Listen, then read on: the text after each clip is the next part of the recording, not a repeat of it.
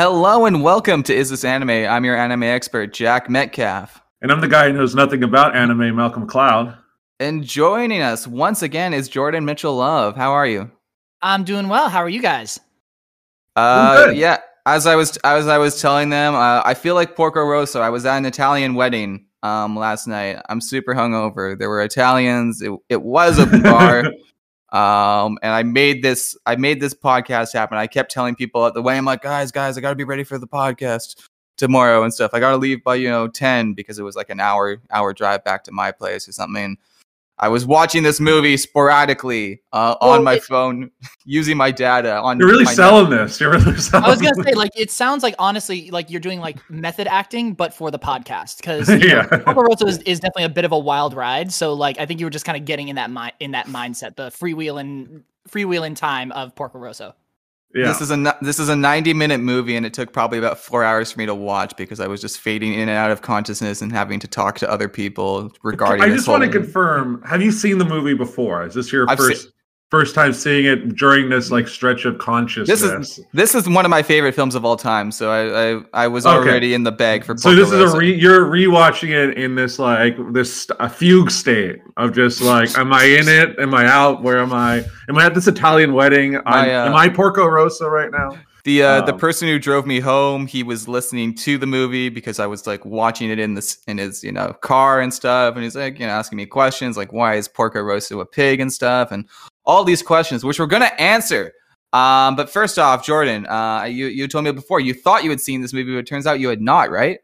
Right. So I actually I've loved Miyazaki films for a while, but I do know that that I have not watched all of them yet, and rewatching it with a friend of mine, watching it with a friend of mine last weekend, I was like, okay, let's watch it. It's going to be great. And my friend was like, I have never seen this. I've never seen it before. Cause her favorite one is, she loves Kiki's Delivery Service. That's like her like one of, if not her favorite all time, anime film. And I was watching it, and within the first 10 minutes I went, oh, I do not remember this at all. So I walked into it with a completely fresh set of eyes. And I really enjoyed it. I did watch it subtitled. I didn't watch it dubbed, but I know it's got a bomb like dub cast. Incredible dubbing cast for the English version. Yeah, again, this was done under the purview of like John Lasseter, because he did this with Disney, and Lasseter has since been canceled, and there's things that came out of him, but he was a person who was a huge Miyazaki fan. And when Disney was distributing these films, he was a big cheerleader for getting it right.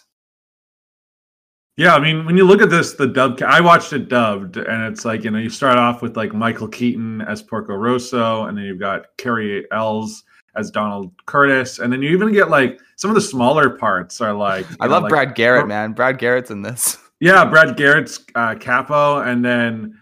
You have like Tom Kenny as like Ferrarian. Shit! And Tom Kenny is like, you might not know. Yeah, he might not be a name. He's like, who's that guy? He's the guy who voices SpongeBob, million other cartoons. It was weird because like I saw that, and immediately like with Ferrari, I was waiting for him to do like the SpongeBob SquarePants laugh like that like that. Yeah. I'm very upset that it didn't happen, and I think that there needs to be a remaster where at the very end we just hear the SpongeBob SquarePants laugh. Yeah, that would have been nice. I mean, I guess at the time it would have been. I don't know when the dub was made and released. Yeah, I guess at the time he hadn't done SpongeBob yet, so I think it was made in 2002. Oh, is that okay? Then he's definitely has done SpongeBob at that point. Yeah.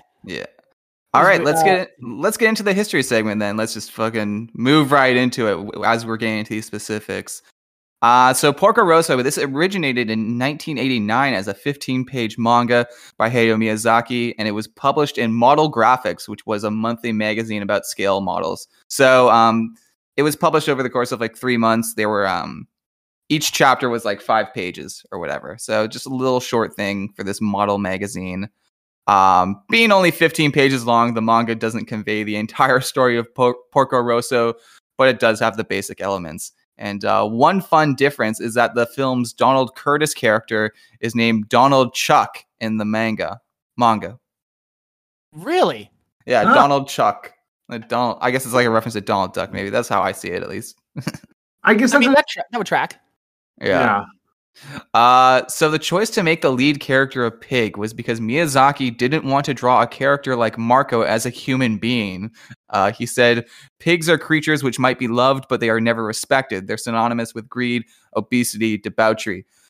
The word pig itself is used as an insult. I'm not an agnostic or anything, but I don't like a society that parades its righteousness. The righteousness of the US, the righteousness of Islam, the righteousness of China, the righteousness of this or that ethnic group, the righteousness of Greenpeace, the righteousness of the entrepreneur. They all claim to be righteous, but they all try to coerce others into complying with their own standards.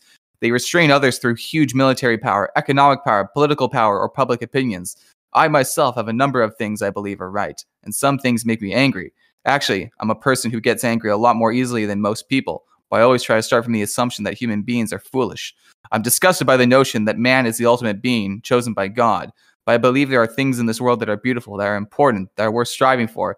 I made the hero a pig, because that is what best suited these feelings of mine.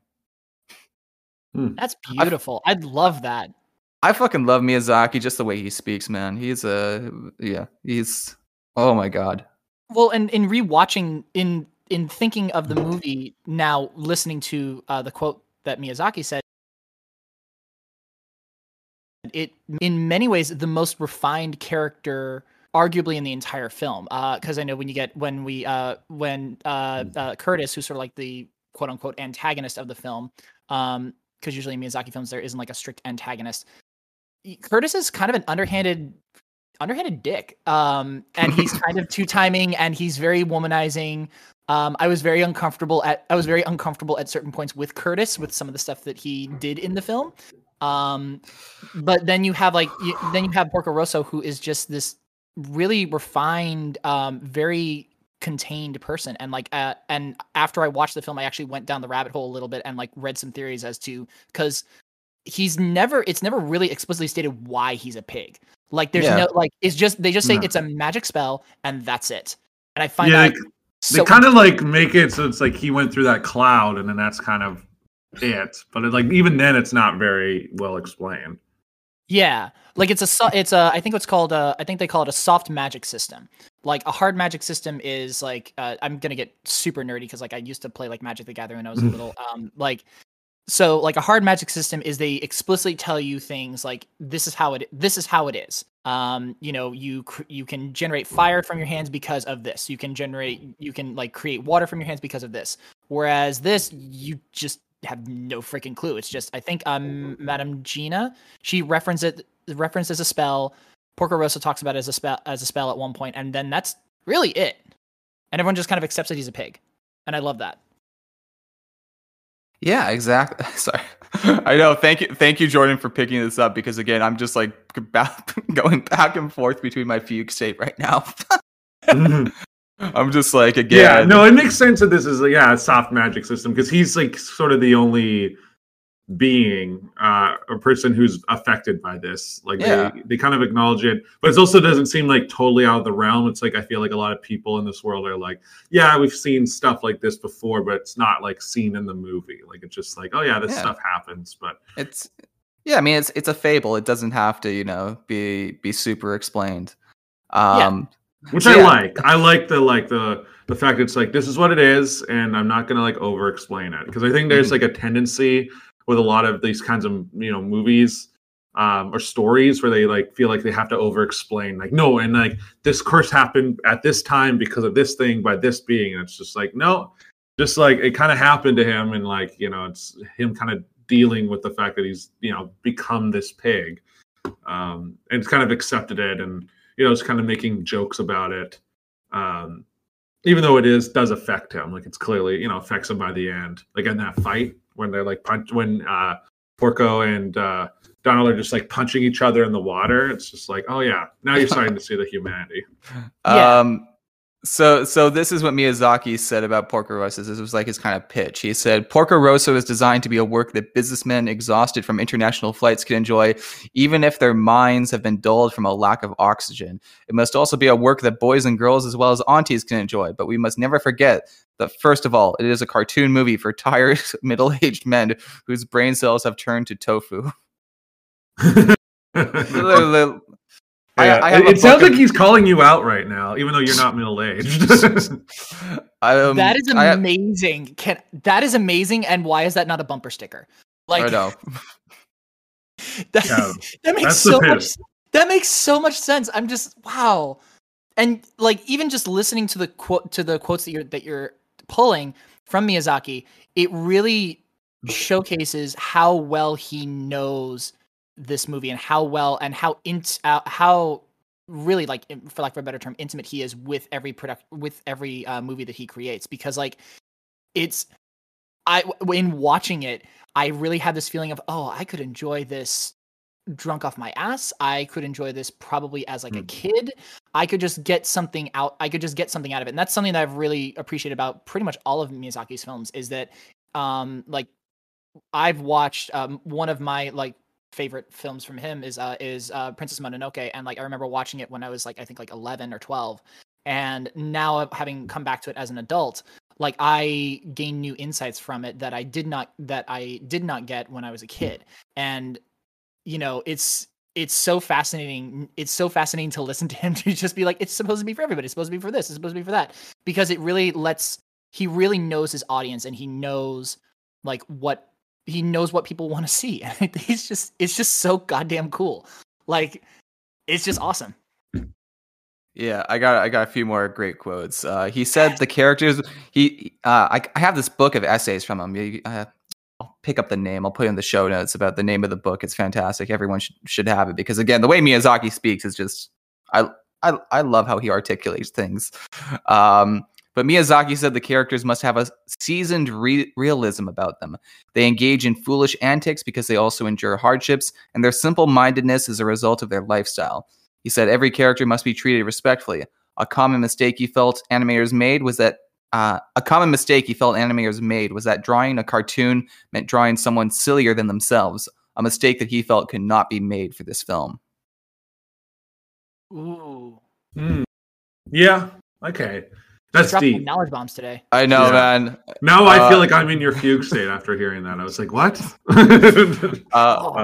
So this film was not intended to be a 90-minute film. It was originally planned as a short in-flight movie for Japan Airlines, but the scope gradually grew.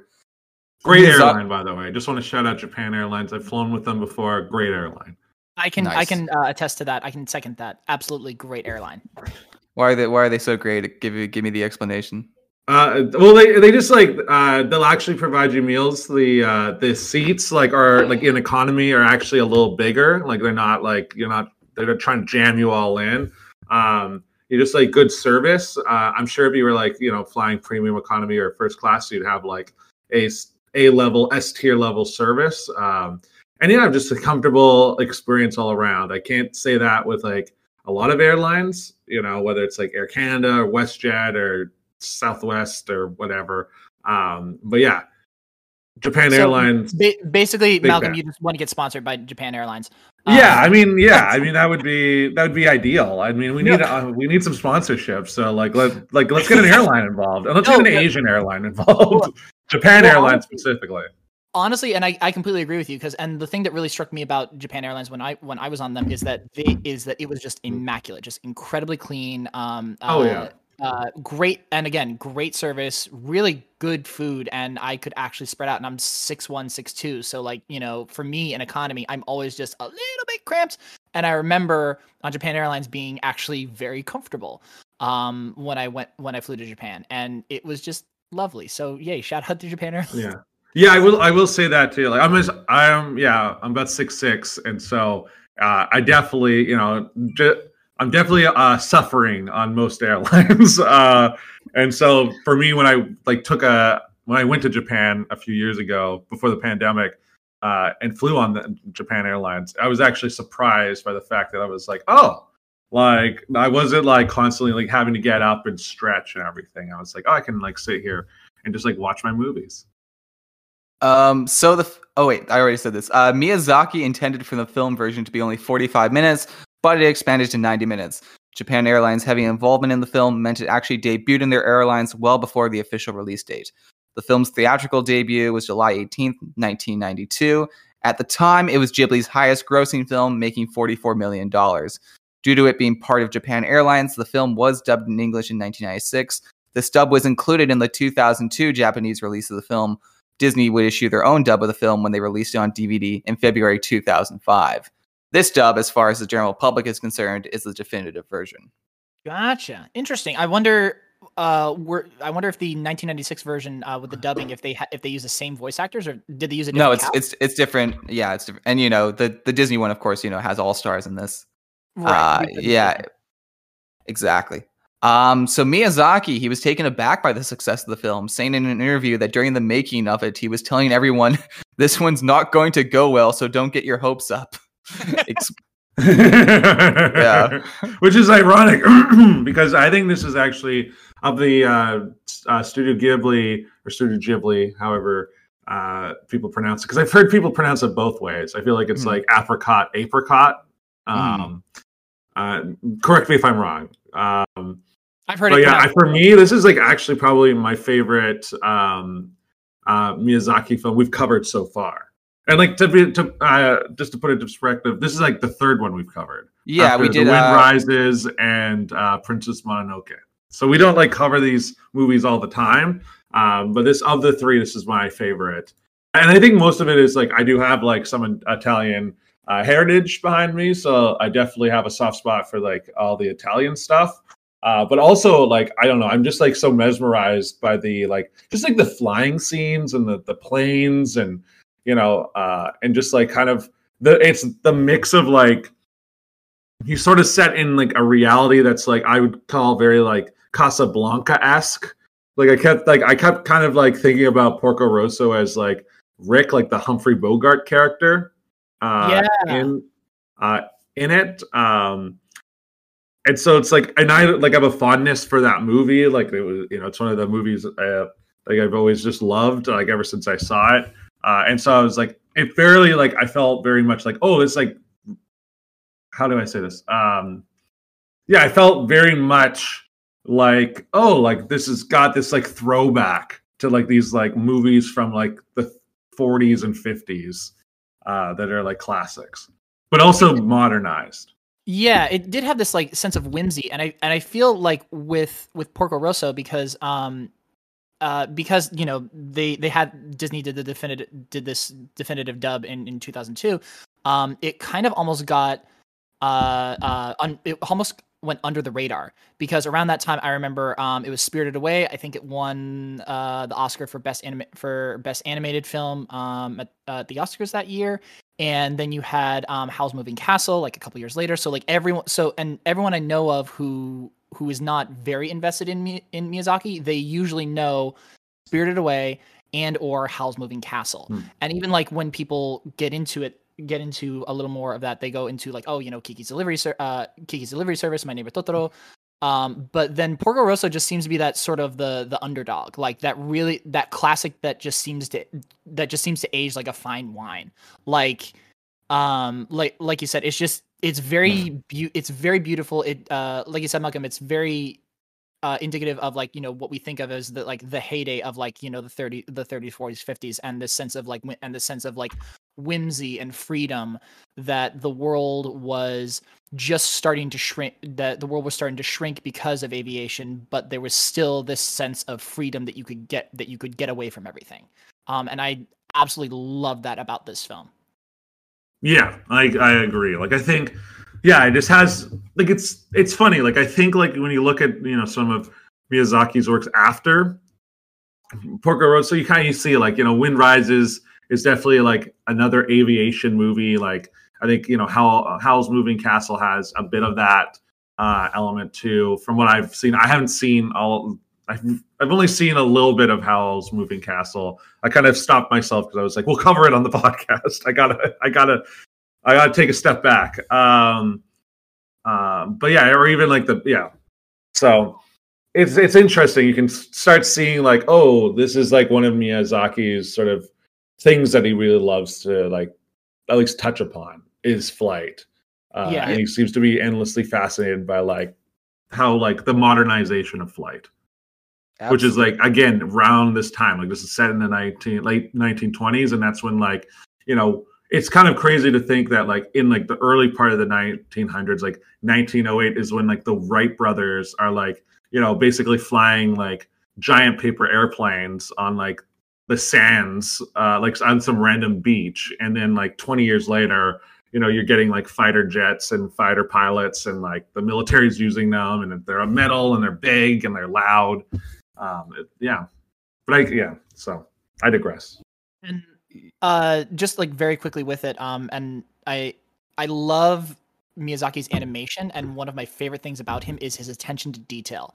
The first one that really hit me was in Spirited Away. Where the main character, like Chihiro, like she puts on her shoes, and it's done in this very realistic way where almost every kid had put on their shoes in this way, and I feel like it's the exact same thing with Porco Rosso, particularly with the airplanes, because I looked at the airplane designs and it was just like, oh yeah, like you said, like Malcolm, in 1903 when the Wright brothers first took flight, it was literally just paper. And and in Porco Rosso they talk about molding the wood, and they have these weird engine designs, and it's like, yeah, like during that time period they were still highly experimental, because World War I was not that long ago in the world of Porco Rosso, so they're still trying to figure out like what works, what's effective. And you kind of see that attention to detail. And I think, if I remember correctly, Miyazaki has always been fascinated with aviation, and I think his family was involved with it as well. And you see just that love and that care and that borderline like obsession and passion and love for airplanes and all things aviation in this film. I think it's like his sort of like magnum opus to the aviation industry. I completely agree there. Yeah, that's how I see it. And then like, it's almost like the epilogue of that fascination is The Wind Rises, which I guess a lot of people assumed that was going to be Miyazaki's last film, but he's obviously got one more coming up next year, which is How Do You Live? Which I'm sure we'll cover. So I do want to finish off what Miyazaki said when he explained why he was telling people don't get your hopes up. He said, "To my mind, animation is for children. Porco Rosso flies in the face of that assumption. Moreover, as a producer, I still think Porco Rosso is too idiosyncratic a film for toddlers to old folks' general audience. That it turned out to be a hit was an unexpected stroke of luck. It's actually kind of disturbing." What? He finds I don't know. What? He finds Miyazaki has such a love-hate relationship with the character of Marco. Like, yeah, he's just like, he's kind of disgusted by this character, but of course, there's obviously parts of him that are in it. But yeah, I fucking love Miyazaki, man. Just the way he describes the stuff. He also complains about the movie. He says the movie was too adult as well in the Ghibli documentary, The Kingdoms of Dreams and Madness, which is fantastic. There's a portion of it where he kind of shit talks Porco Rosso and why in his mind it didn't work as a film. Oh, interesting. Yeah. Well, this is definitely the most adult one I've seen. Like, I wouldn't necessarily be like, yeah, I'm going to show this to like an 8-year-old. I think they'd just be kind of bored too, to be honest. Yeah, but like, I think now, like for me now, like in my late 20s, I'm like, yeah, this is kind of the film I want to see. And I think like I appreciate the fact that like at the time he was just like what you said, that quote earlier of like, for what is it, middle-aged men whose brains are turning into tofu. Yeah. So basically us right now, essentially, if we're hungover. Yeah. Exactly. So and I'm not hungover. That's the thing. Even though my voice is kind of going in and out of places that I don't know why it's doing it. But yeah. So is there any more with the history segment? No, let's talk about the movie. Let's get into it. So again, this is a movie set in the year 1929. Porco Rosso is an Italian World War I fighter ace, and he's also a bounty hunter. First of all, it's the most basic comment one can make, but the animation in this movie is fucking fantastic. It's so timeless. Yep. Love the animation. Like I said, it's beautiful. It's gorgeous. Still uses the traditional cell animation. I know that Studio Ghibli switched it in after Princess Mononoke. I think that was the last one where they just did strictly hand drawn. But it is absolutely effing spectacular. It's gorgeous. And actually, funny thing. So, here in Los Angeles, as of this recording, at the Academy Museum, they have an exhibit for Miyazaki, and it actually showcases a lot of his works. And one of them was Miyazaki, and they have like original hand drawn cells, and Miyazaki's notes, and it's just a beautiful exhibit.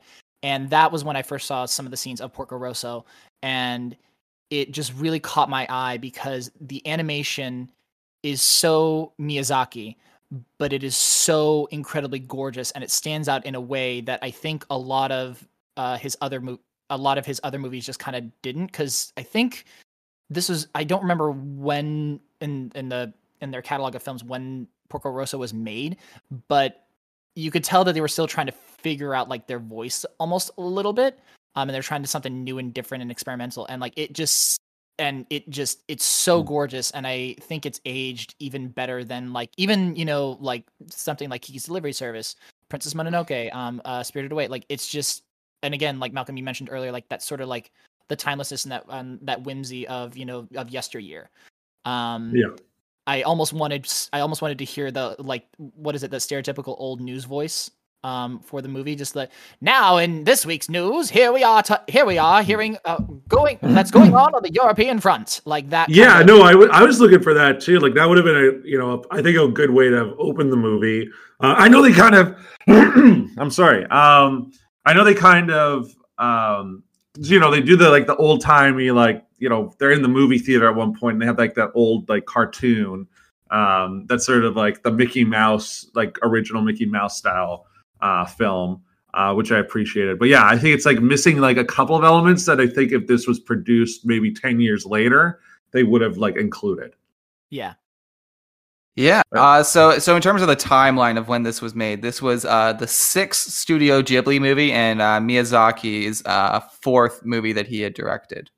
Okay, gotcha. Yeah. So, yeah.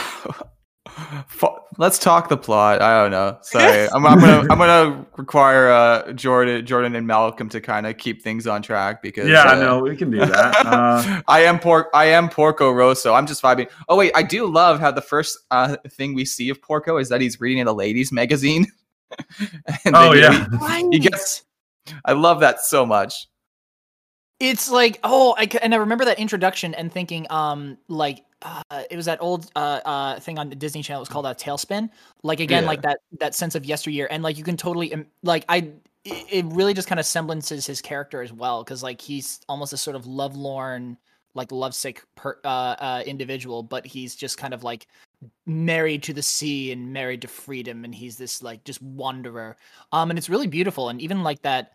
When he goes after he gets the call for, I think it's the it's an attack.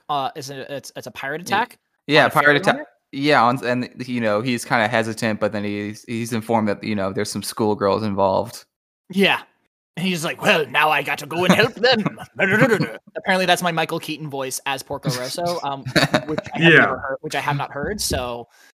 It's gonna Michael Keaton's doing a voice that like kind of like straddles like a couple of his other characters, where you're just like at times you're like, oh, I think he's doing like a Humphrey Bogart impression, and then other times it's like I feel like he's just like seconds away from slipping into his like Beetlejuice voice, and then other times it's like his Batman voice, and you're like, okay, what's happening here? I like it.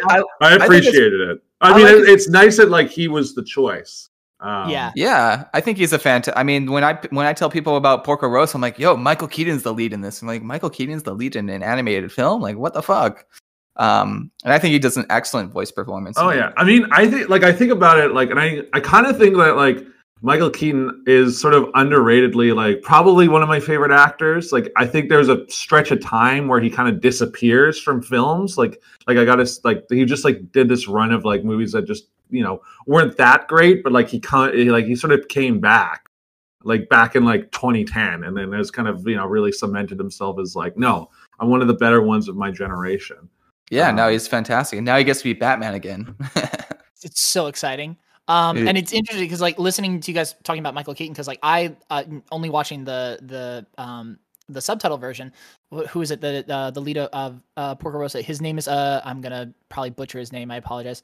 Shuichiro Moriyama, and like he was incredible. He had just this really like gruff quality to his voice, but a real tenderness as well. And I thought that was super difficult to pull off because you have, there's this creepy ass pig dude, but you have to like love him like right. And he's looking at a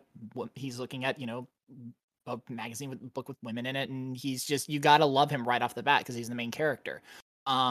And I think that he, at least Moriyama, like he just did a spectacular job. Like the whole entire Japanese voice cast was absolutely incredible. And I loved all of them. So now you guys talking about the English version, now I'm gonna have to go back and watch it dubbed. So like I'm very, very excited to like compare and contrast. Yeah, I mean, yeah, I want to watch the. I mean, again, if it wasn't for the fact that my wedding plans, it's so fucking funny. For this wedding, I told everyone like, oh, I'm gonna leave by 9 or 10, and then of course, it was open bar, and once of my anxiety was completely alleviated after a situation, I was just like, all right, well, I've got a blank check to get fucked up. I mean, again, it's the method. You're doing method podcasting, I think is what the term is. I'm now copywriting that. It's trademark pending. Copywriting. Yeah, Jack, very a famous method podcaster. And I was talking about this movie to the people at the wedding party like last night. A friend of the show, my cousin Alex, who's been on this podcast, he apparently had been telling the people at the on the Friday night of the wedding there was like a pre-party or something. I didn't go to that because I chose to see Doctor Strange instead. But yeah, he was apparently telling them about Porco Rosso as well. So yeah, this is again like such a delightful film. It's so fucking timeless. I just really like the characters again, even like Curtis, who is like, I know like kind of a dick, but he's endearingly so. Well, and he's really cool because we don't meet him. We meet him like once Porco like saves the girls, saves the fairy. Yeah. Because then he goes to the Hotel Adriano, mm-hmm. and that's where we meet That's where we meet Curtis, and then that's where we also meet Gina. And I love Gina. Gina's. I mean, every character. I mean, listen, there's quite a few speedwagons. There's quite a few speedwagons in this movie. I mean, I love the character of Fio. She's a fantastic. I mean, again, Ghibli films are known for their fantastic female protagonists, and she's great. And it was so interesting because like if I remember the plot after, like if I remember correctly, like basically because Porco like he basically goes to Hotel Adriano. It's run by his friend Gina, and that was like the first time when they sit down and have the conversation where Porco and Gina talk like old friends, and Gina calls him Marco, and I think she's the only person who calls Porco by his actual name, Marco. Okay. I think so. Yeah. I mean, Gina would make it makes sense because they're old friends, but also it's like it's kind of implied, not that subtly, that like Gina's kind of in love with Porco / Marco. Yeah. Did I misread that or no, like? Dude, that's not misread at all. That's like very accurate. Yeah, she definitely insert obligatory joke about Gina wanting his bacon here. Yeah. Oh my god. Because good guy. It's real, and it's really cute too because and I love Gina because it's clear that she has a thing for Porco, and does care for him very, very deeply, but is also very refined and basically is trying to watch out for herself because she says makes it a point to say that she wasn't. I think she was married, and basically her husband like was a pilot and died. Yeah, she's had three husbands. One who died in the war, one who died in the Atlantic, and the other who died in Asia. Yep. So she's very wary and she's very guarded, and that even just that short conversation, there's so much depth and there's so much dimension added to Gina as a character, and also her relationship with Porco. And again, like you said, it's Miyazaki films are just well known for their very layered characters, and just that short scene was just that hooked me immediately. As far as the character development. What was it? Let's talk. One of my favorite characters. I love the pirates in this movie. The pirates are so great.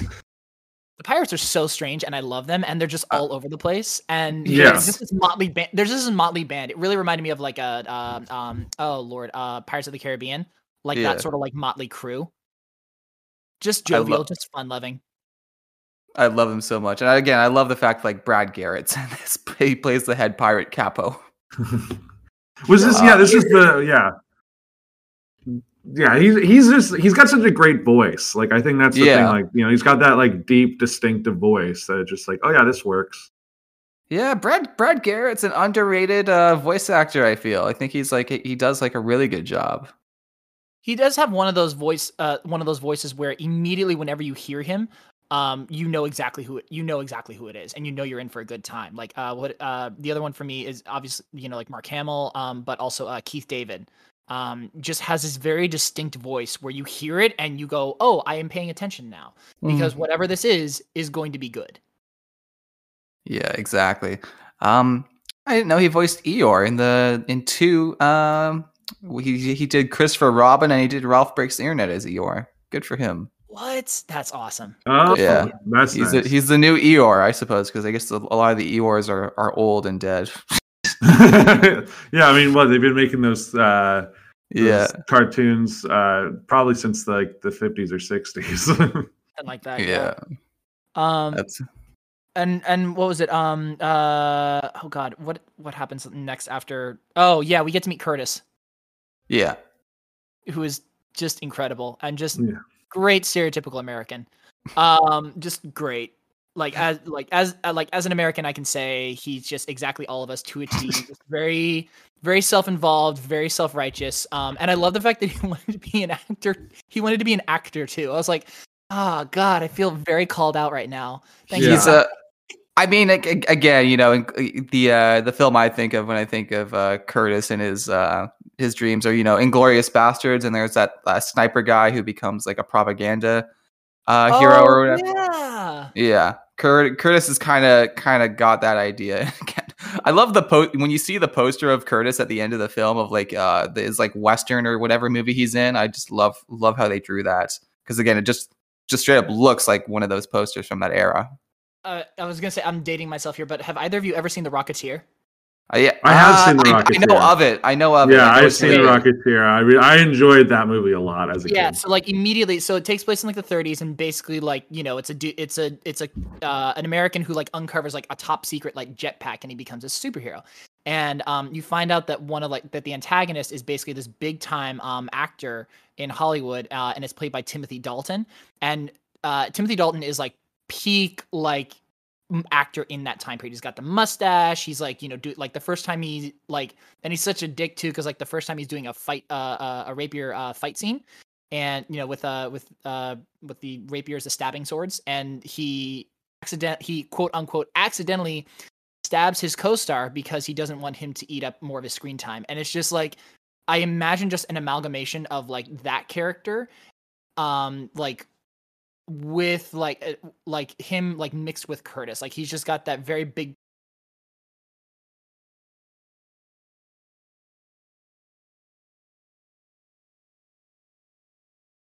bravado that he falls in love with Gina on the spot. Which he does that with Theo too, which is again kind of weird. Well, he like, I kind of think of like, if we're going like sort of that old, those actors from like I'm using quotes here, like the golden age of cinema, it's like Donald Curtis reminds me a lot of like Errol Flynn, like, and just like his mannerisms, and like he's like Errol Flynn, but like with like the ambitions of like a Charles Lindbergh. Like just like but also like weirdly has like some Ronald Reagan-esque-ness to him, of just like wanting to be like going from I'm going to be a fighter pilot to I'm going to be an actor to I will be president. Like it's just it's kind of got everything, but visibly like, and it's very clear, at least to me, that like Donald Curtis is supposed to look like Errol Flynn, who's was known for like all these like swashbuckling movies back in the day. Like he was known as like, he did all the pirate those 50s pirate movies. What Yeah. was it? There's a fun quote when someone tells Porco, I think it might be Piccolo. Correct me if I'm wrong. But someone says, if you make money from war, you're scum. If you can't make money from bounty hunting, you're an idiot. I think that is him. I think. Yeah, I think isn't that like a quote? He's like, "Oh, that's from a screenplay I wrote." Like he quotes his he has that like one of those lines when he meets Gina in the garden where he has this like big quote. No, and I wrote that in my screenplay, which I found very funny. No, I don't think that's the right quote, but this is a Porco. Yeah, this isn't a Porco. Oh, is that a Porco quote? Oh, I thought you were still talking about. No, I'm not sure if it was Porco. I think it might be Piccolo who says it, or maybe Porco. But it's in a scene where they're present. The other thing too, I love the scene in the film where Porco goes to the movie theater and just watches a cartoon. So you're watching a cartoon. Yeah. I like that. That was fun. And there's also that fantastic line featured in it where he says, better to be a pig than a fascist." True. Yeah. Yeah. Yeah. I do appreciate it. He's just like, I only fly for myself. Yeah. What is this? Oh yeah. So this is the Mussolini government that's forming. Okay. Shit. Yeah. No, I mean, this movie said 1929. So like, the Mussolini government's coming, which makes sense because, like, again, The Wind Rises. I could kind of compare if these were like, almost sibling movies. It's all really about the rise of like the Japanese imperial, army. And isn't this one of Miyazaki's few films where like there's a distinctive time period? Like in most of his other films, there's always this sense of time, this sense of timelessness. Like it could be. This could be done in like, the 70s. This could be done in an alternate timeline. This could be done in the 1500s. Like this one, it's like, no, this is definitive 1920s, like Mediterranean, 1920s Mediterranean. I'd say, yeah, I was gonna say, this and like The Wind Rises are very clearly set, like, in the like the 20s, 30s. But yeah, sorry, I interrupted you. No, you're good. It was just really interesting that they brought that element in, and really kind of brought it into the real world, using like real world events. Because it's scary. Because later in the movie, you just find out that basically there's like a bounty on Porco's head, which is wild. That was kind of thrown from left field for me. There's another thing where Porco is getting paid, and he just says, "I got to pay for meals, hotel rooms, and more meals." Yeah. It's just like there's these little things added. It's great. Yeah, I mean, again, these characters are just, they're just so well crafted, and just the quotes, and the script is just so good. The script that Curtis has commissioned is called The Rose of the Adriatic. Oh God. I know. Again, I just love how the again, there's just like such a strong sense of like time and place in this movie. You know what I mean? Yeah. And again, you just want to live there. You just like want to, chill and just like go get into one of these planes and just relax. Well, and it was just really like beautiful and timeless. And again, we talked about the animation, but like especially the scenes where everyone's flying, even when they're doing dogfights, like the dogfight like later on in the film with Curtis and Porco, where they do the duel together, like they're basically trying to fight each other to the death, but you kind of don't care to a certain extent, because like the animation is just so damn pretty, and then it's like, oh yeah, that's right, they're trying to shoot each other out of the air and basically kill each other. It's like, oh yeah, oh my God, that's insane. Exactly. What else should we talk about? I almost kind of want to jump ahead, but fuck. We haven't really even talked about what is it? Theo? Piccolo, and like her relationship with Porco, like in how she like basically becomes like his sidekick, right? As the mechanic. Yeah. No, because basically, because I know we kind of missed it. Like, so basically, like Curtis gets really gets pissed at Porco because he tracks him down, and basically because Porco's basically going on vacation, he's flying to Milan. Because he's trying to get his plane service, and we see evidence of like his plane kind of being messed up and having issues, and basically they have this dogfight in the air, and Curtis wins, sort of, but really only because Porco's plane just kind of gives out, and then Curtis is like, grabs like a piece of the plane and says that he killed him, and then he just goes to Milan. He lets Porco lets Gina know that he's actually going to Milan to get his plane repaired by Piccolo, his mechanic, and then there. And now we're at Piccolo and Fio. Yeah, no, yeah. And and I guess that's one of the reasons he's back in Italy is because he's like, I'm not going with any other like random mechanic. He's going to go with his guy, who happens, Mr. Piccolo, who happens, obviously he's in Milan, which I appreciate. I appreciate that loyalty to Mr. Piccolo, I guess. And then Well, and it was weird because again, using the time placement, Piccolo's sense, because I think Porco was kind of surprised because he almost actually left because he found out that Piccolo's sons they went elsewhere because they went to find other work because of the Great Depression, which again, time placement, because that had just hit, and then Piccolo says, "Oh, but this is you're going to be fine. You're in great hands because you're going to my granddaughter's going to take care of your plane." And Porco's kind of like, wait, what? You're a 17-year-old girl. I don't know about this. And then she stays up like the whole night, basically creating a new blueprint, essentially, of how they're going to not only bring the plane back to its former glory, but to improve upon it. And he's just kind of won over by that, by how damn committed she is, how passionate she is, and how talented she is. And she's so spunky. Like, I love that, especially in this time period. Like, it's so, at least from what I know of it, like characters like this were very sort of a result of the early 20s and women kind of venturing more out and being able to come more into their own as people. And it was so cool again, having that character come out and basically kind of put Porco in his place and be like, no, fuck you. I'm amazing. Shut up. I'm gonna be awesome, and your plane's gonna kick ass, and you're gonna love me for it. Oh, for sure. I mean, I love that. When he's just like, I'm a fugitive, right? And just like, well, I'm gonna be your hostage, and she's already thought out. It's so Piccolo. My grandfather and the rest of the family can be like, oh, you took me hostage, as a way to get around the fact that she's actually going to be the mechanic and her a salaried employee, and that's sort of those smart calls I appreciated, and just the fact that Piccolo, not Piccolo, Porco Rosso wasn't that phased by the fact that it's oh, there's a woman as my mechanic. He's just I'm a pig, and this is this makes sense. So you're the best at this, so let's just go and work together. Yeah.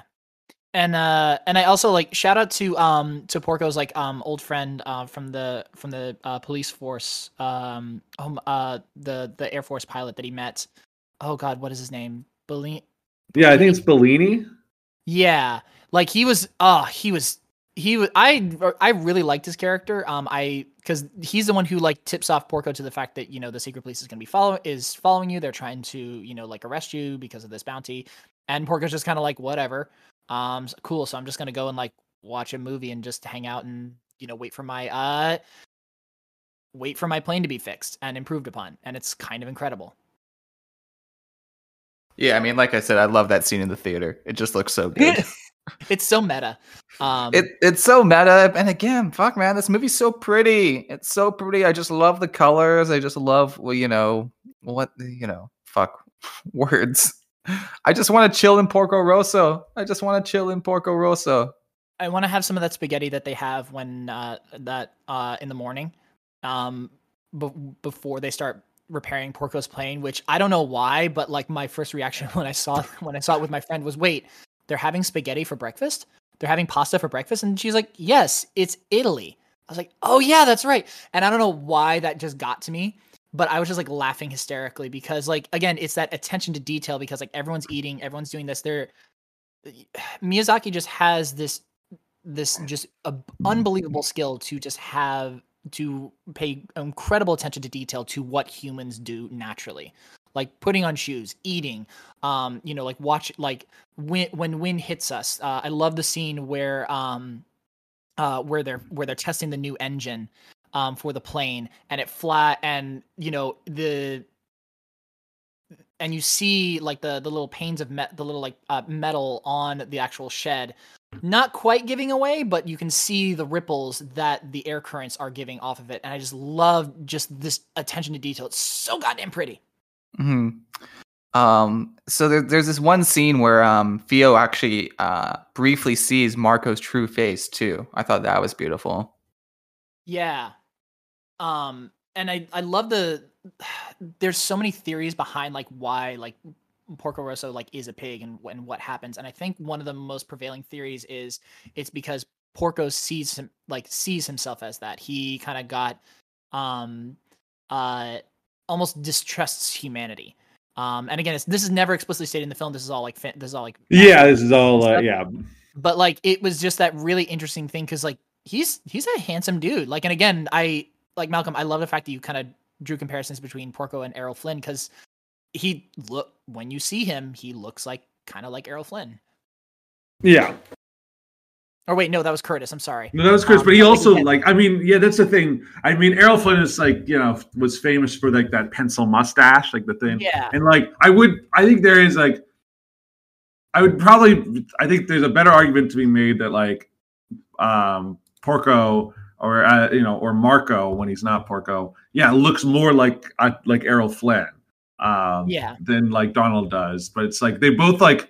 That's the thing, like you were talking about earlier, how there's not really a villain in like, these like Miyazaki movies. Like there's always like a looming threat, but like there isn't like a specific like here's the bad guy and like we got to defeat this bad guy. And it's like, I think that's the thing is like the fact that like, Porco in his human state and Donald both look similar. It's sort of like, oh, these people could have been like best friends. At one point, like they like there's like a camaraderie there that's like not fulfilled, like it's that's kind of how I view it. I like that. Yeah. I'm so sorry, you guys. Again, I love this movie, but I just don't have much to say because I'm just, we'll keep talking. We'll keep talking. We're making up for you. Again. You're in that method. You're in the method podcasters. So I did. There is one thing I did tell Malcolm. I did kind of hype this up to him, and I did tell you before. This is what I consider to be Miyazaki's horniest movie. This movie was not horny. I want to say that right now. You lied to me, Jack. Jack, this is not a horny. This is a horny movie for people who've been castrated. All right, like that's what. Like there was like this movie was not horny at all, in my opinion. And maybe I'm a product of the Pornhub generation, but. I think by Miyazaki standards, having seen his films, I mean Porco definitely does fuck. Same with Curtis. Yeah, I mean they do fuck, but it's like I thought like you're gonna like there's gonna be something more to it. Like I was like, oh no, they're gonna do like when Theo like runs into the water. Like I was like, oh, that's when it's like this like when it's gonna get like racy. And I was just like, no, she's like basically fully clothed when she runs into the water. And I guess she's he's got the magazine at the top of it, but for whatever reason I thought because it's like Italian, like this movie's like like set with like Italian characters, that when you were like this is a horny movie, I was expecting like something like more overt, like maybe something a little more obvious than what it was. But yeah, I wouldn't have classified this as a horny movie before watching, but it could be his horniest one by the standards of Miyazaki. Who knows? Yeah, there's really not a lot of like quote unquote like love interest in most of Miyazaki's movies. I saw it more as like almost like not an idealization of women. Like because again, like Curtis, he just basically sees a woman and he just goes, "I'm going to instantly marry you." Like he proposes to Gina on the spot. Like when he meets Theo for the first time, he like falls in love with her, and then that kind of is a catalyst for like the sort of rematch duel between Curtis and Porco. But it's just like that it was I again, I don't know about you guys, but once Curtis like did the proposal to Theo and everything like that, I was a little uncomfortable just because I was like Theo's, and I don't know how it is in the dub, but at least in the subtitle version she's 17. which is weird because I'm like, look, I understand that this is a different time period. I get that, but still, she's 17. She is a child. That is weird. Stop it, you weird horny man. Stop it. Yeah, I mean, there's far worse animes that have done this, but you know, the age of consent laws in Japan are much different than the States. Yep. So what they consider, I mean, it's like, yeah, age of consent is 14 there. Fuck. Yeah, well, that's why when you see shit like Evangelion, you're like, oh, that's why they can they can quote unquote get away with what they do in that series. Ugh. Boggles my mind. Yeah, I man. mean, I guess like if we're, I think it's what it is that with other things we watch, which have been so horny, and it's like, so when you say like, oh, this is the horniest movie, I kind of was expecting something more along the lines of like stuff we've watched in the past. That this is like very tame in comparison. You know, this is PG horny. If that makes sense. Yeah. Disney horny. I wouldn't even say this is Disney horny. I feel like there's hornier Disney movies than this. Yeah, I can agree with that. And yeah, like I wouldn't consider like Miyazaki movies. Yeah, I don't like I'm not going into it being like, I hope this makes me horny. Like I'm like, no, I'm here for like a great story, incredible visuals, like I'm here to be immersed in a world. But who knows? Maybe How Do You Live will be an incredibly horny movie, but I doubt it. I just love the fact that we're talking about horniness and Miyazaki in the same sentence. Like that to me, that just boggles my mind. It's almost an oxymoron. It really is. Like, it really is. I've never thought of a Miyazaki film as like horny, but now I'm like, wait, well, yeah, in comparison to the rest of his films, I can see that. But also, there's like virtually nothing as far as that in any of his films that I can recall. So the Space Pirates, or not the Space Pirates, the regular Pirates. Fuck, different movie. Yeah, Different what do you movie. think this is? Space movie? The Air Pirates. Air Pirates. They kidnap Theo. What do you think this is? Spirits Within? Oh yeah, fuck. No, I love Brad Garrett's pirate Lido Capo. There's a scene where they're taking a photo, and all the pirates are behind Capo and Theo, and right as they're about to take the photo, all the other pirates behind him just completely like fall apart and just Does he, fall hit them down or something like that. Yeah, he like hits them and they just all fall down. I was like, God, like what a douche, but man, fucking you know, amazing play, honestly. Yeah. That's the GOAT right there. Capo also, has incredible fit. I love what he's wearing. What was he wearing? I'm trying to think of what he's wearing. Yeah, I'm like, I'm gonna look it up right now. The power of the internet. Yeah. Dun dun dun dun dun dun dun. This is the whole. Oh yeah, okay, yeah. He's got the his pinstripe pink suit. Yeah. With he's got his little rosaries, green bow tie, classic aviation helmet. Just the biggest beard ever. Dude, yeah, okay, that is a good one. The wedding. I should have, yeah. Oh yeah, no, that's for the next one, I suppose. One where I have more outrageous colors. What was it? Picture. You wouldn't look out a place at an Italian wedding in this suit. That's for sure. True. So, anyways, this whole film, it culminates in a duel between Porco and Curtis, and the duel is fantastically animated. And I love it when it turns into a fucking boxing match at the end, where they're just these two people who are just they're pretty pathetic at this point. It's basically just an all-out, we are doing this more for honor as opposed to anything else, and we're just trying to one-up. And it is truly machismo in its finest, most purest form, i.e., two knuckleheads beating the shit out of each other. Yeah, to prove a point. And their faces are completely swollen. They look disgusting. I love it. It's such a weird scene because they keep shooting at each other, and then their guns jam, and then the bare knuckle boxing match basically just kind of goes because Porco does end up winning because I think Gina shows up and just kind of says, hey, what the hell, get up, you idiot. and that's what stirs him. And again, it's just that nice, like, just like balance of machismo. It's like, wait, the woman of my dreams is here, and she's calling me out. I must not look like a fool in front of this other man. Like, it's so effing weird, and he looks like, they look, as you said, they look horrible. Like, they look like they fell out of an ugly tree and hit every single branch on the way down. Absolutely. Yeah. And yeah, that's kind of it, really. Porco hands Fio over to Gina, and then he tells her to look after her, and then Fio gives Porco a little kiss. I will say, I felt that kiss was incredibly unearned. I was like, when that happened, I was like, what? Why? Maybe I was more invested in the fact that I felt like Porco and Gina were a better couple, or fit, and maybe it was more of like because I had like, if it was just like a kiss on the cheek, I feel like that would have been more fitting. Because I felt like it just kind of came out of nowhere. Like, it was just like a very left field moment, that kiss. I was just like, I didn't think that it was unearned. I think it, because, back in, I think back in the day, like, a lot of people, they showed affection to friends or family members by, like, kissing each other on the lips. Like, I remember, like, going to family gatherings, and that happened on occasion.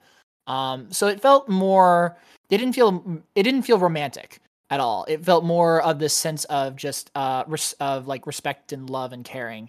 I guess that's fair. I guess that's a fair comment. I just was like, I guess the way it like happened, I was just like, oh, and then maybe I have to remember it's like, oh no, they're Italian. There's a difference. Well, there's just like different cultural standards, and like, again, it's just that sense of like affection and respect. At least that's how I saw it. Because I think like the whole reason why like they kind of stop the fight and why Gina goes over is because like the Italian Air Force is coming over to basically come over and try and arrest Porco and Curtis and all these freelancers, because you find out like you find out earlier in the film that the Italian Air Force is basically recruiting other pilots and basically kind of outlawing bounty hunters. So basically the choices for a pilot are swiftly becoming either join the Air Force or be running from the law forever. So the whole reason why Porco hands Fio over to Gina is because he and Curtis actually like basically lure the Italian Air Force away from everyone else. Yeah, no, it makes sense. Like that's totally plausible. Yeah, because I was thinking about that. It's like, oh yeah, no, it's like, because like there is that like the element of like, because the fight happens and there's like so many people around it and then the water. I loved there was a small moment of like when they're fighting and then there's like these two chairs that are in the water that they sit down to like sort of like rest up to like go into like the next round, like as if it was like a legit boxing match between the two. I love that. That was so funny. Like that small detail, I was just like, I just love the fact that someone just like, we got to bring out the chairs and like just like putting them in the water.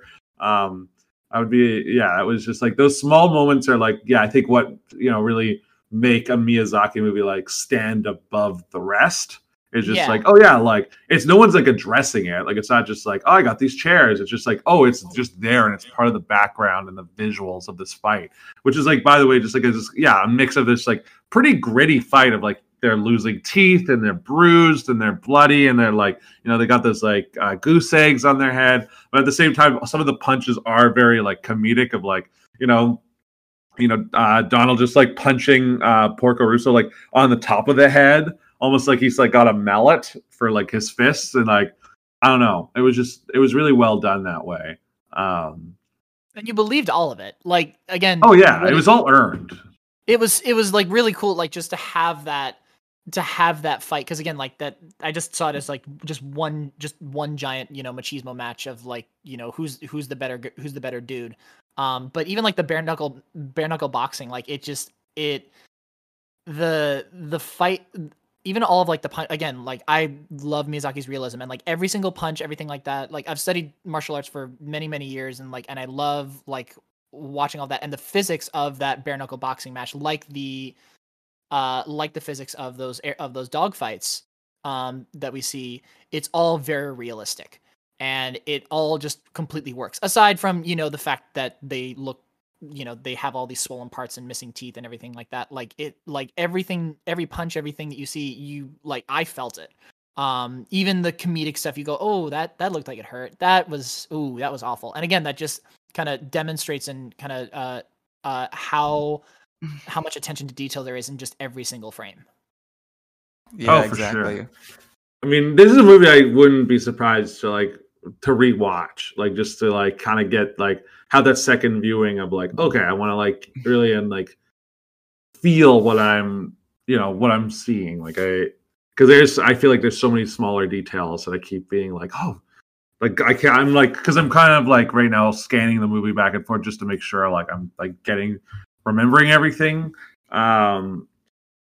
correctly, and just like there's even just smaller like just moments and frames. It's like, oh, so beautifully drawn and like put together. Also, Yeah. did we cover the story that Porco tells Fio? No, we should. Yeah. Oh, that's so goddamn pretty. What is it? Oh Lord, I'm blanking on how like I'm blanking on how it starts, but like basically like Fio wants to hear a bedtime story, and so like that's when we kind of discover like the connection between Porco and Gina, because I think it was his friend Bellini. I think that was Gina's last husband that was lost. Mm-hmm. And then basically like they end up they're attacked. I think they're attacked in World War I, and basically like Porco and his friends are ambushed, and basically he's the only pilot that survives, and he enters like a cloud to basically like get away from his pursuers, and then he blacks out and then finds himself like above the clouds in like complete stillness, and essentially sees all of these airmen who died in the dogfight, including his friend Bellini, basically rise up to the clouds and basically fly up towards infinity, up towards the space. And it's just this beautiful sequence that I think is very little words, but it's just this gorgeous storytelling. And that's when I think Fio like starts to see his true face, like his Marco's true face for the first time. Yeah, and it's. I mean that I love the dogfight sequence. Like it was just like kind of like jaw dropping. I was just like, holy crap! Like it's like one of those things. It's just one of those sequences that you couldn't do like live action. Like there's just like almost impossible to pull it off. If they ever try to do a live action version of any of Miyazaki's films, I will give up. I'll be like, nope, screw this, nope, because there's certain things you can only get away with in animation. There's only certain things that you can only do that only a Miyazaki film can do. And this is one of them is just painting this beautiful atmosphere, and really like. It really cemented for me Porco and Gina's relationship, and part of the reason why they feel weird, like neither of them really kind of admit their feelings to each other, because I think Porco was Bellini's like best man or involved in his wedding. Like they literally could not like they had the wedding and they couldn't get Bellini couldn't get leave. And so then they literally went back to base and then flew like the next day. Yeah, I loved it. I loved it, man. And this movie, so it ends with Fio. She reveals in an epilogue, Curtis did become a famous actor. She became president of the Piccolo Company, which now makes aircraft. And she doesn't reveal whether Gina's hope about Porco was ever realized. But we do see a red plane docking by Gina's garden. And then this film also has a post-credit scene where the Red Sea plane appears soaring in the sky before disappearing into the clouds. Yeah, suck it, Marvel. I know, man. Miyazaki's doing it way before you guys. Exactly. No, I love it. It's just like a nice little coda to the whole thing. And I think it's an implication that Porco finally became human again. I agree. I do. I think like this is sort of his journey to become human again. This is what the movie's about. So here's the thing though. They actually once considered doing a sequel to this movie. Yeah, in 2011 Miyazaki said he wanted to make a follow-up to it, and the film's working name was Porco Rosso: The Last Sortie, and it was supposed to be set during the Spanish Civil War, with Porco appearing as a veteran pilot. But then the studio later said the sequel is not in their plans anymore. Thank But- God. Yeah, Thank God. I mean, no, yeah, I mean, Ghibli's have never done sequels, anyways. Not to my knowledge, at least looking at the filmography. Yeah, they haven't. Sometimes there are films that like just have this perfect ending where you just don't, where you're done. Like, stop it, you're done. It's a beautiful ending. Please don't ruin it. It's like the one that comes to mind is Pixar's like Toy Story 3. Like, that to me was the perfect ending for the toys. And then Toy Story 4 came out, which was still a good film, but it was just like, come on. I didn't even bother watching Toy Story 4. Like, for me, like, I was like, Toy Story 3 was sort of like the ending. Like, it just like I felt like I was like kind of perfectly like fit. Like, I cried in the theater because I did watch it in theater with my friends, and then afterwards I was like, I'm not interested. Like, I have no interest in the new Buzz Lightyear movie. Like, I'm more offended by the Buzz Lightyear movie existing than Toy Story 4. Toy Story 4 actually is like a pretty good movie, and they do actually manage to justify it. Shockingly, they do. But again, it's like it was just such a with the threequel. Again, I love toys. I thought Toy Story 4 was great. I agree with you that they did justify it, but it just goes to show that how hard it is that that sequels and things like that try to capture that lightning in the bottle. And I think that it was wise for Miyazaki to not do the Porco Rosso sequel, because I think a lot of that magic and mystique would have gotten lost, especially now because this was released in 1992. It's 2022 as of this recording. So like animation techniques have changed. Now that you mainly CGI, like there is something about the animation style of Porco Rosso that's very much like a product of its time. I know you guys have like talked a lot about like other series like Cowboy Bebop. Like, there are certain anime where like if you try to go back and do a sequel series of it, waiting this long, it just loses a lot of its flavor. It loses a lot of its timelessness. And there are rare exceptions, both in animation and in live action. I think Blade Runner 2049 is incredible. But that's the exception, not the rule. So major kudos for Miyazaki to not do a sequel, and please don't ever do a sequel to any of your films, because all of them are fucking incredible. Yeah, I mean Miyazaki. I mean, How Do You Live is probably going to be his last movie. I'm not sure if he has a. I mean, God, he's retired. Like, has he retired like 4 times? He's 80. Well, he's 81, so maybe he could pull a Clint Eastwood and work till his 90s. He could. I mean, he doesn't talk to an empty chair. Well, yeah. Well, that's the source of Clint Eastwood's powers. He talks to the chair, and the chair grants him another movie. They're like, all right, we'll give you The Mule. Okay. You want to make Jersey Boys? What is it? What's his? Because he does like, what is it? Clint Eastwood does basically a movie a year, and I feel like it's his way of being like, if I create a Cry Macho, he's like, I gotta make you get to make Cry Macho. So you're saying that Miyazaki, his power is he says he retires, and then the powers that be go, yeah, no, we're gonna give you more and more. We're gonna give you more power to make more films. Exactly. It's sort of like he says he's going to retire. It's like how I view like Quentin Tarantino when he gets to his like 10th movie, and then he's going to be like in his 60s, and then he'll be like, fuck, I want to make like another couple of movies. And then he'll be like, I'm done. And then he'll be like, I've written another screenplay. I'm going to make a movie. I'm just going to do it again. And the movie's going to, his filmography is going to end with like 13 movies or something stupid like that. Because it doesn't matter. No one cares except for him about like the 10. Let's get into our favorite segment. Cue the music, Sasha. Speedwagon, Speedwagon, Speedwagon, Speedwagon, Speedwagon, Speedwagon, Speedwagon, Speedwagon, Speedwagon,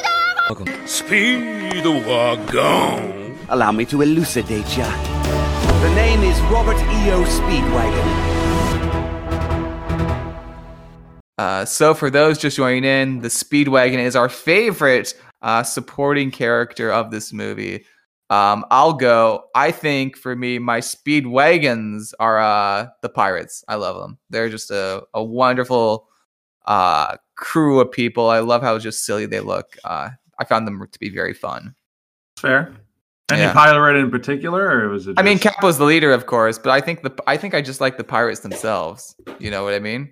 I just think they're Yeah. Also, like random shout out to the fact that in the ending, when they were at the Adriano, like the pirates just showed up and they were all super duper old, and like I love that scene. I love that little bit. It was like, oh, look at them. Yeah. What about you, Jordan? Oh God,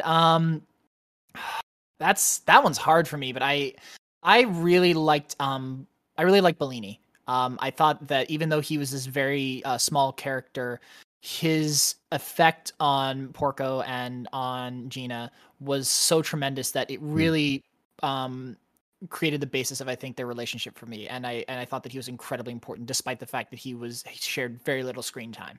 All right. Yeah. No, that makes sense. That's a good pick.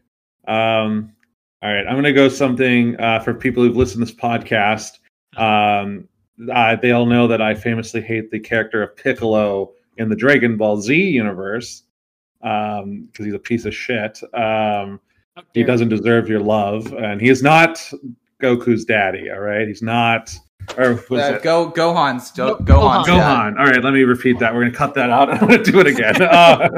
I think for people who are gonna be surprised, people who've seen the podcast know that, like, back when we covered Dragon Ball Z, that I was not a fan of Piccolo. That character, I thought he was a piece of shit. He is not Gohan's daddy, as people like to joke. He doesn't deserve any fanfare. But in this movie, I really did like the character of Mr. Piccolo, Fio's grandfather. The mechanic. I don't know why. I just love the fact he's also so much shorter than everyone else. He's basically like the Danny DeVito of this world. And because Porco Rosso is already a short being because he's like a pig human. And it's like, oh, Mr. Piccolo's even shorter. And just like, I love like the audacity to be like, yeah, so you better like what is it? Like what he's negotiating with Porco Rosso about his like granddaughter being his mechanic. Is just like, she'll be salaried, right? And like, I need you to be alive because we need to have more business. It's like, oh, you can like go and now that you've paid this plane off, do you want to go buy like more stuff from me? Like, I just like love the audacity. So yeah, Mr. Piccolo, he's my pick. I really enjoyed him as a side character. Yeah, fantastic. Final thoughts on Porco Rosso, everyone. I know I didn't speak much during this podcast because the only way I could really keep my thoughts together was with the history segment I wrote. Thank God I did this fucking history segment a week ago, not me scrambling to fucking do it after the wedding. But no, I think this movie's fantastic. I'm glad we finally covered it. It's just a nice movie to vibe. It's very rewatchable.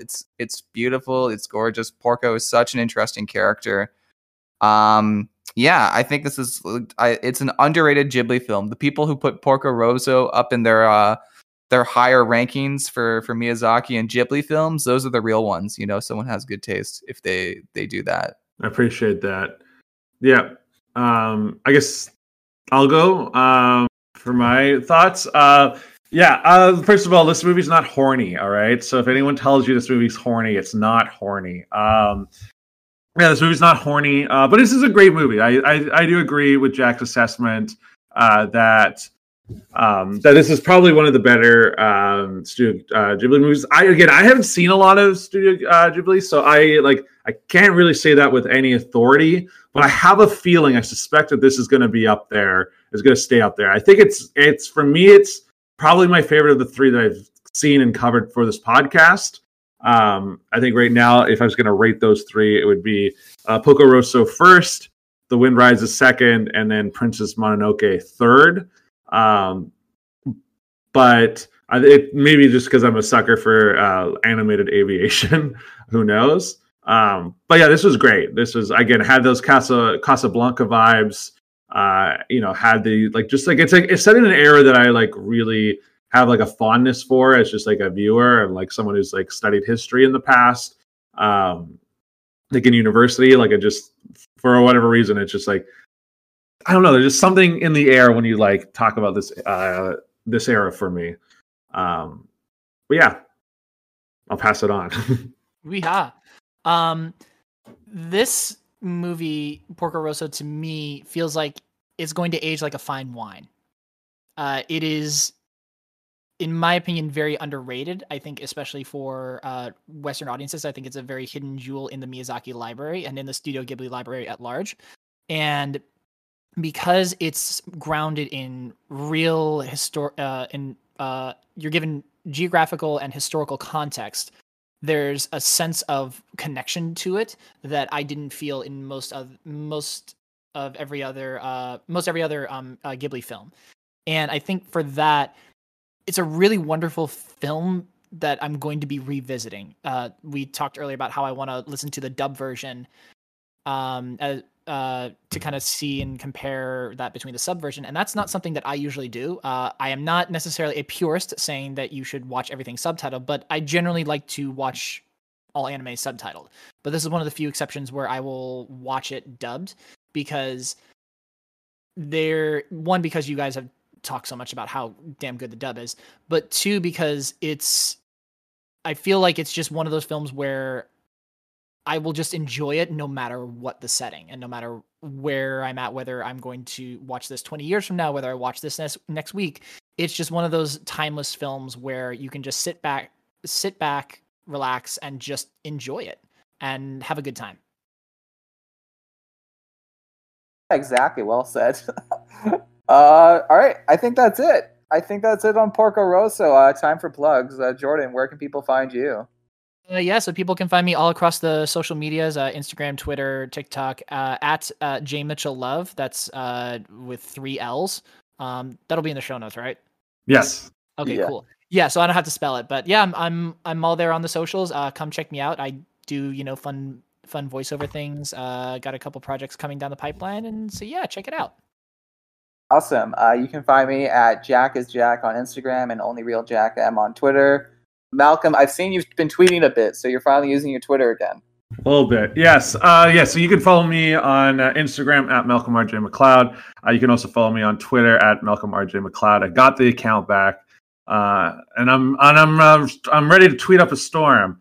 What does that mean? I don't know. But I'm on that hell site again, and we'll see if I descend into madness. If you enjoyed this podcast, please. You can follow us on social media at IsThisAnimePod on both Twitter and Instagram. And if you listen to this on Spotify or Apple Podcasts or wherever you listen to podcasts and there's a rating system, leave us some stars, leave a review. It really does help shape the show. In the past, viewer suggestions have inspired choices that we've made for things we've covered on the podcast. So we love hearing from everyone. So please feel free to hear it. Again, helps. Word of mouth really helps a podcast like us out as we continue to grow and thrive. I think that about does it. I don't think there's anything else we need to say. I think we can close this chapter.